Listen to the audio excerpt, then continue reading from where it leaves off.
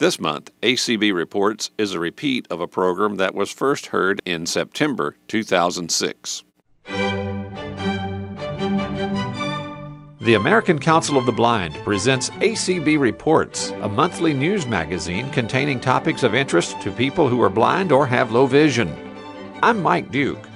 This month, the entire program for September 2006 is devoted to the survival story of Mike Hinkson, who, along with his guide dog Roselle, escaped from the World Trade Center following the terrorist attack on September 11, 2001. Here's his story from the opening session of the 45th Annual Convention of the American Council of the Blind, recorded on July 9, 2006.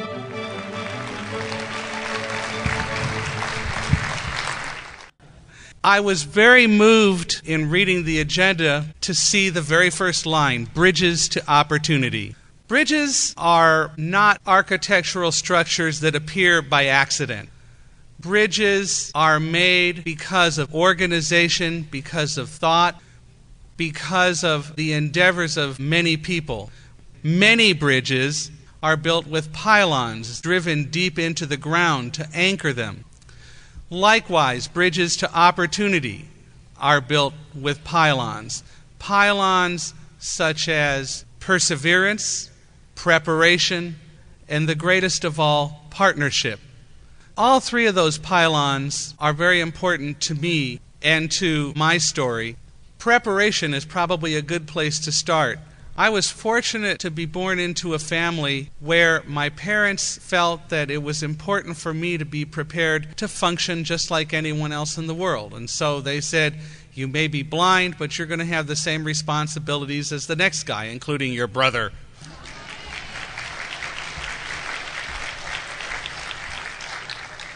From them and from so many life experiences, I learned that blindness is not the handicap that I or any of you face. Rather, the handicap we face is the attitude that we may have about ourselves and the misconceptions that we may have, as well as the attitudes and the misconceptions of others. And we need to be prepared to deal with that, and to change those attitudes and to change those misconceptions by building bridges to opportunity. So I grew up occasionally facing some challenges that helped prepare me to understand the reality of what my attitude would cause me to face throughout life. I chose to believe that I could do whatever I needed to do. I know that there are some things that today I don't do, like drive a car most of the time. I don't generally fly airplanes, but I've done that too. But the fact is that those are things that over time will become technologically possible because of technology bridges that will be built. You know, 130 or 140 years ago, our sighted friends had a really hard time doing anything in the dark. It wasn't a problem for us. Then Thomas Edison came along and built a reasonable accommodation for them that we call the electric light.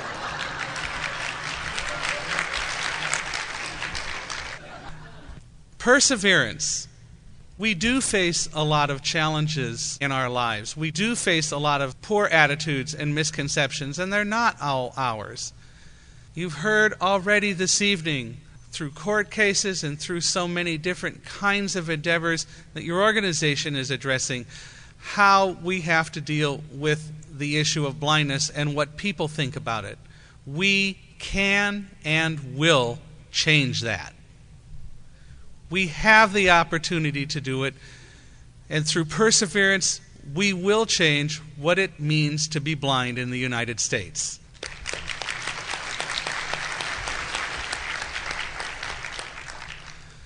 I have had the fortune of being reasonably successful in my life in sales. Primarily, I've worked for various computer companies. My first job in the computer industry was working for a company which some of you may have heard of, Kurzweil Computer Products. My last position was working as the Director of Operations and the Regional Sales Manager for Quantum Corporation in an office on the 78th floor of Tower 1 of the World Trade Center. 78 floors is awful high. It was so high that my cell phone didn't work that high most of the time. 78 floors is over 1,000 feet in the air. escaping on 9/11 was something that I was able to do because of preparation and perseverance, and also very much because of partnership, my favorite topic to talk about.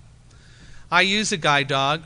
Roselle and I have been together now almost 7 years. She is my 5th guide dog. I received my first guide dog at the age of 14, so I've been using guide dogs for 42 years.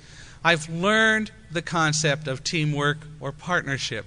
I've learned that each member of the team has a job to do. Roselle has hers, and I have mine. And I am the team leader, but we both need to respect each other and what each of us has to do to make the team successful.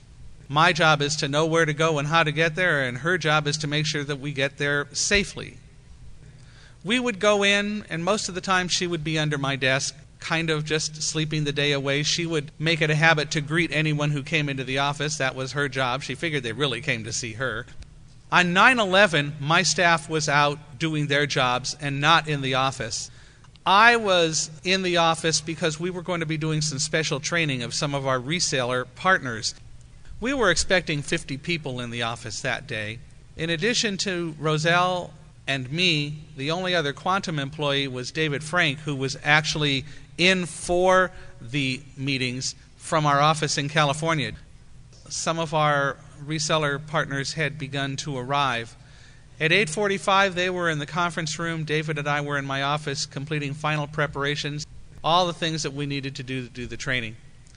And suddenly, we heard a muffled explosion, and we felt the building lurch. Now, in a building that tall, they are actually very springy. In a windstorm, you can expect that you would feel the building begin to move a little bit, sway back and forth. They're made to do that. However, they're not made to move great distances like we felt on 9/11. In fact, when the building began to move, I had enough time to do what I was trained to do, having lived all of my life in California. I went to the nearest doorway. I lived on top of the San Andreas Fault growing up. This wasn't an earthquake. The building wasn't shaking back and forth. It was moving in one direction. It kept tipping and tipping and tipping. I believed it moved a good 20 feet. It took so long to move that, as I said, I got to the doorway. Roselle was still under my desk. David was holding on to my desk. David and I actually said goodbye to each other because we thought that the building was going to fall to the street. And then it stopped, and it came back to its normal position. I went back into the office, met Roselle coming out from under my desk, and as soon as I took her leash and told her to sit, the building dropped 6 feet. We learned later that that was exactly what it should do, because the expansion joints that would allow the building to sway contracted. But we didn't know that at the time. David, as soon as the building stopped moving, released his hold on my desk, turned and looked out the window, and started shouting, "Oh my God, there's fire and smoke above us, and there are millions of pieces of burning paper falling outside our window." I could hear the paper falling. I didn't smell smoke. It hadn't reached us through the ventilation system. I believed him, though. Our guests began to scream. They started running for our exits, and David kept saying, "Mike, we got to get out of here right now." And I kept saying, "David, slow down a little bit." So picture the scene, right? He's seeing all this going on, and the blind guy's saying, "Slow down." I had taken all of the fire drill and disaster preparedness courses that the World Trade Center Port Authority had to offer, and I knew what to do, if at all possible, in the case of an emergency. I did that for my own survival. I knew that I would be in the office on many occasions when others would not be there, so it was important for me to know what to do. I couldn't wait for somebody to read the signs if there was a fire and we were trying to get out, and especially if the building were full of smoke. However, there wasn't smoke. Nevertheless, I knew something that David didn't know, which is why I told him to slow down. Remember, I told you that I met Roselle coming out from under my desk. I told her to sit. She did, kind of was thumping her tail, sitting, yawning.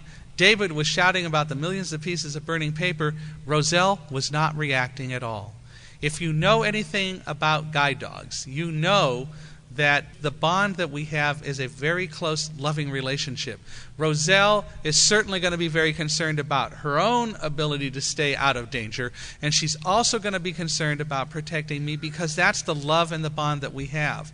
Roselle was not reacting as if she sensed that we were in danger in any way. And so, even though I believed everything that David said, I also knew that Roselle was telling me by her actions that we were not in such imminent danger that we could not follow the precepts that the Port Authority had taught us to evacuate safely. I finally got David to focus. I got him to get our guests to our door, get them from our office to the stairs, and to start them down. And I told him, after they're gone, we will leave. Our guests got to the stairs, then David came back. Meanwhile, I called my wife, Karen, who was at our home in New Jersey. I told her that something had happened and that we were evacuating. David came back, we went to the stairs, and we began our descent down the stairs. Almost immediately, I began smelling an odor. Now, you understand that we didn't know what happened. What we learned later was that the airplane struck the building on the 96th floor on the other side of the building from us. So no one on my side of the building knew what had happened. I began smelling an odor, as I said, once we started down, and it took a couple of floors to comprehend that what I was smelling was the vapors from burning jet fuel. I mentioned it to other people. They also agreed that what we were smelling was burning jet fuel. We all agreed that an airplane must have struck the tower. We didn't know the details, we didn't know where, and we didn't know for sure that that's what happened, but we assumed it. We all began working together to get out of the tower. We speculated, we talked. There were a couple of occasions where people from above us yelled that they had a burn victim that they were trying to get down the stairs. Please move to the side. The stairs were wide enough to do that, and so we did. Then a woman near us on the stairs stopped and said, "I can't breathe, I can't go on, we're not going to make it out." We all stopped, all of us near her on the stairs, had a group hug, literally, and said, "Look, we're in this together. Come on, you can do it. Let's keep going." And we did. David said, "Mike, we're going to die. We're not going to make it out of here." And I said, "Stop it, David. If Roselle and I can go down these stairs, so can you." And he did. He was able to continue down. And in fact, he went ahead of us and kind of acted as an advanced scout for everyone above him on the stairs. And he told me later that that was his way of focusing and keeping his mind off of what was going on. We all were trying to fathom what was happening. We were trying to keep ourselves together, both by talking with each other and working within ourselves. I knew that I had to focus on Roselle and encourage her, because if she felt that I were in danger, if she felt that I were losing it, that was going to make it tough for her. I was able to encourage her, to focus on her, not worry about my own fears much, and as a result of that, she was able to continue to guide, which in turn helped me, because I knew that as long as she was feeling comfortable and guiding, that we were great. We went down the stairs until we finally reached the 30th floor, and David, who had been ahead of us, shouted up that he saw firemen coming up the stairs. So we all moved to the side to let the firemen go by, but not before I got down to where David was and asked him to describe what he was seeing. And he said what he was seeing were firemen coming up the stairs, all dressed in their heavy protective clothing. He said they were all carrying heavy equipment on their backs, fire axes, oxygen cylinders, all the things that they needed to use to fight the fires. Yet, when they each got to me, they stopped. And they said, "Hey, buddy, are you okay? Do you need any help getting down the stairs?" And I said, "No, I'm fine." And they said, "No, really, we want to make sure that you get down safely." I said, "Hey, I got my guide dog here. We're in good shape. No problem." And they said, "But really, we're concerned that you get down okay." Well, you know, it really wasn't the time to give them a lecture about blindness isn't the handicap. So I took the easy way out, and I said, "I've got my buddy David Frank here. David and I and Roselle are going down the stairs. We're okay. Can we help you?" And other people said, "Yeah, can we help you?" Because they were going up, carrying all of this stuff, and all we were doing was getting out of the building. And they said, "No, you need to go down and get out. That's your job. Our job is to go off and fight the fires." They weren't saying anything about what was going on up there. They petted Roselle. Wasn't the time to tell them, "Don't pet the dog in harness." There are times that you make changes and you make allowances for rules. Roselle was giving them lots of kisses, the last unconditional love those folks got. And then they were gone. That is my most poignant memory of what happened on 9/11. Whenever I talk about it, I get a bit choked up. But I also know that they who went up the stairs to fight whatever was occurring up there are the real heroes of 9/11. I never ask people to have a moment of silence for them, because I think that And I've talked to firemen since who have said that we should celebrate their lives. So would you please, once again, put your hands together for the heroes we lost.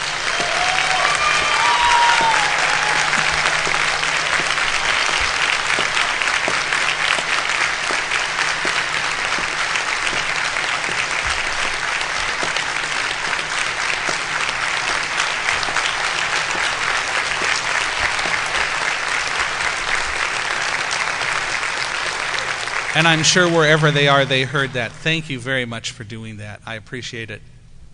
We continued down and finally made it to the first floor. David, of course, had assumed a position ahead of us. When he got to the floor, he said there is a curtain of water. The sprinklers are on. You're going to have to run through water to get out of the stairwell. And then he was gone. We got to the first floor. I told Roselle to go forward and hop up, and we burst through this torrent of water coming down out into the lobby of Tower 1. Normally just a typical office building, but now ankle deep in water. Every step you took, you felt something break underfoot because of the marble that had fallen and the tiles from the ceilings and so on. And people were shouting. It was this chaotic scene. People were saying, "Go over here, over here." There were firemen, Port Authority people, FBI people. There were police officers, all directing traffic, none of which was to go outside, but rather into the central part of the World Trade Center. The World Trade Center was actually a group of towers that surrounded a central area. On the first floor, it was a shopping mall. And typically, there would be thousands of people in that shopping mall. Now, it was dead silent as we ran through about 9:40 in the morning. You could hear your footfalls as we passed the banks, the escalators down to the subway, to the pass station.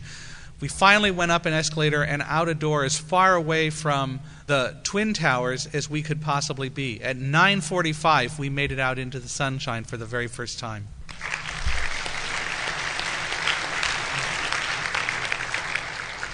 David looked around and saw fire in the second tower. We thought that it had just jumped across from our tower when our tower was moving toward the second tower. We didn't know what had really happened. So we decided to go to a car that David had parked in a lot right across from Tower 2. We walked across the street and then we circled back around to get to his car. And when we were about 100 yards away from his car, which also put us about 100 yards away from Tower 2, we stopped at a street corner. David took some pictures. I tried to call my wife Karen on the phone. I just put my phone away and David was putting his camera away when a police officer yelled, "Get out of here, it's coming down!" And suddenly we heard this rumble that turned into this deafening roar. The best way I can describe it is it was a kind of a combination between a freight train and a waterfall. You could hear the glass breaking and metal wrenching apart, things beginning to fall. It was Tower 2 collapsing, and we were 100 yards away from this 400-yard tall building. Everyone turned and ran for their lives. No one was helping anyone. Everyone was running in a panic. David was long gone. Roselle and I turned and ran back the way we had come, back toward Fulton Street. And I remember thinking, as soon as I began to run, the first thought I had was, "God, I can't believe that you allowed us to get out of a building just to have it fall on us." And I can only tell you what happened at that point. You can choose to believe it or whatever. But I know that as soon as I thought that thought, I heard a voice in my head that said, "Don't worry about what you can't control. Focus on running with Roselle, and the rest will take care of itself."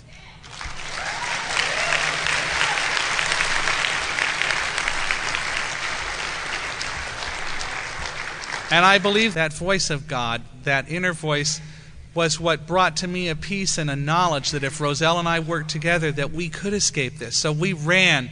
I kept telling Roselle, "Hop up." I don't know whether she could hear me. I was also using hand signals. She guided perfectly. We got to Fulton Street, turned right, ran into David.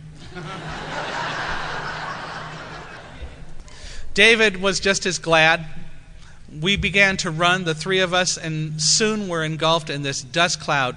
The dust and debris was so thick that, as David described it later, he couldn't see his hand 6 inches in front of his face. I can tell you that it was so thick that we were breathing in more dirt and debris than we were breathing in air. We literally were drowning in the dust cloud from Tower 2's collapse.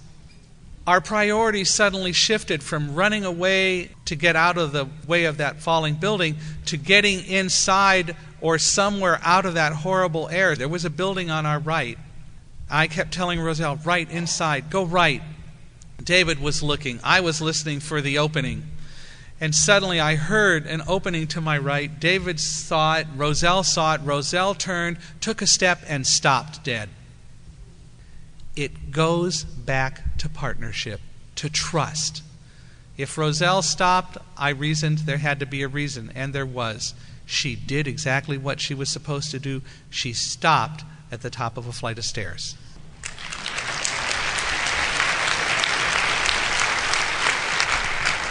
We went down the flight of stairs into the building, the entrance to a subway station. When we got to the bottom of the stairs, I heard a woman crying near me saying, "I can't see, my eyes are full of dirt, I can't see, someone help me, I don't want to fall down the stairs."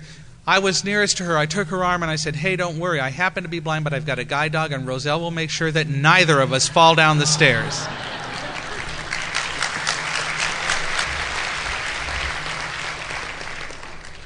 A few seconds later, a gentleman came up in the subway, introduced himself as Lou. He was an employee of the subway system. He took us to an employee locker room down in the subway system, and the air was a whole lot better down there.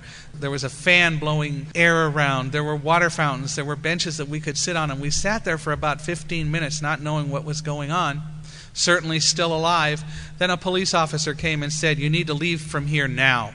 He just turned without any discussion, walked away. We all followed him like sheep, up the stairs, through the arcade, up the final set of stairs, and outside. And as soon as we got out, David looked around and he said, "Oh, my God, there's no Tower 2 anymore." I asked him what he saw, and he said, "All I see is fire and smoke going hundreds of feet in the air, just these clouds of smoke." We stood there for a moment, and then we just turned and continued to walk away from all that had occurred. We walked about 10 minutes or so, and then we heard that freight train waterfall sound again, and we knew that it was our building coming down. Our building, as we learned later, wasn't as seriously damaged at first, which is why it stayed up longer. Nevertheless, it was coming down. David looked back and he saw a dust cloud coming at us. We thought we were far enough away that we weren't too concerned about flying pieces. But the dust cloud came. We ran to the side to get out of its way. We were able to do so. We closed our eyes just in case. We stood there, and when the sound faded, the wind died, and the dust was gone. We opened our eyes, and David looked back and he said, "Mike, oh my God, there's no World Trade Center anymore." Again, we stood there in shock, not able to comprehend, not able to understand. A couple of minutes later, I tried my wife again on the phone. This time I got through, and Karen was the one who told us how 2 planes had deliberately been crashed into the 2 towers of the World Trade Center, one into the Pentagon, and a 4th was missing over Pennsylvania. The rest of the day we worked our way up toward Midtown Manhattan. Eventually the trains and the buses began to run somewhat, and I was able to make my way back home to New Jersey, and David went on up to the Upper East Side to stay with some friends. We got home at 7 o'clock that night to the train station in Westfield, and I was met by Karen and a longtime friend who came to be with her, not even knowing if I was alive or dead as soon as he heard about what was going on at the train center. Tom Painter was driving our wheelchair-accessible van because Karen also is disabled. Works out well. She reads, I push. Not anymore. She uses a power chair, and now I have to run. Tom was there to help, to do what he could, and we all went home to try to fathom out what had occurred, try to understand it. And then Roselle really put it in perspective. She was the first to really move on. At that time, we had my retired guide, Linny. As soon as we got home and I took the harness off, even though Roselle was caked in dust, her biggest priority was going and playing a game of tug-of-war with Linny. So that told me that we needed to do a couple of things, like feed her. That stopped the tugging. The next day, I contacted Guide Dogs for the Blind at Karen's suggestion, and through interaction with Joanne Ritter, our Director of Marketing and Communications, the press heard about our story. We allowed that. 2 days later, we were on Larry King Live, Roselle and I. And then we started getting a lot of calls from the press, from others. Karen and I sat and talked about it. Did we want our lives to be disrupted? Did we want to take all of that, knowing what it was going to mean as far as what time we had to do other things? But we decided collectively, if it would help guide dogs and its fundraising efforts, if it would help people more understand blindness and have a little bit better view of our capabilities, and if it would help people move on from 9/11, then it was worth it. And so we took the calls.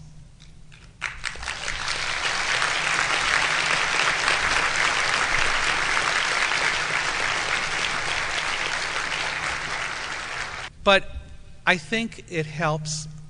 We all need to move on from 9/11. The thing that irked me the most after 9/11 was when people said, we need to get our lives back and we need to get back to normal. Normal will never be the same again.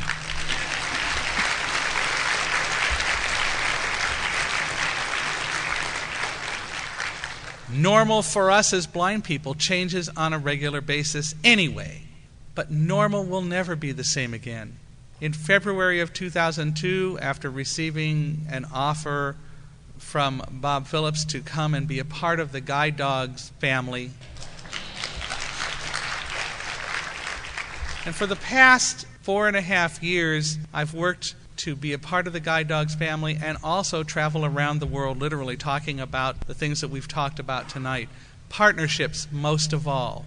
The mission statement at Guide Dogs for the Blind, I think, is appropriate. It's a new statement. It's using the power of partnering to improve quality of life. How true that is in so many ways. But partnerships don't come without preparation and without perseverance. And all three of those make some of those bridges to opportunity that we've talked about. We can move forward. We need to think inside the box, our individual toolboxes. We have so many tools that we underrate within our own persons, within our own bodies. We have the strength to move forward. We have the strength to persevere. We have the strength to prepare.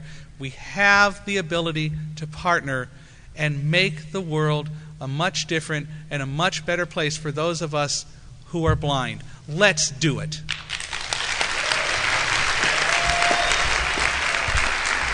You've been listening to Mike Hinkson of Guide Dogs for the Blind, recorded at the 45th Annual Convention of the American Council of the Blind in Jacksonville, Florida. You've been listening to ACB Reports, heard on Radio Information Services nationwide, on Side 4 of the Braille Forum Cassette Edition, and throughout the world on acbradio.org. ACB Reports is produced at Radio Reading Service of Mississippi, a service of Mississippi Public Broadcasting. Send suggestions and comments about this program to reports@acbradio.org. Contact the American Council of the Blind online at acb.org or phone 800-424-8666. Thanks for listening, and please join us again next month for another ACB Reports.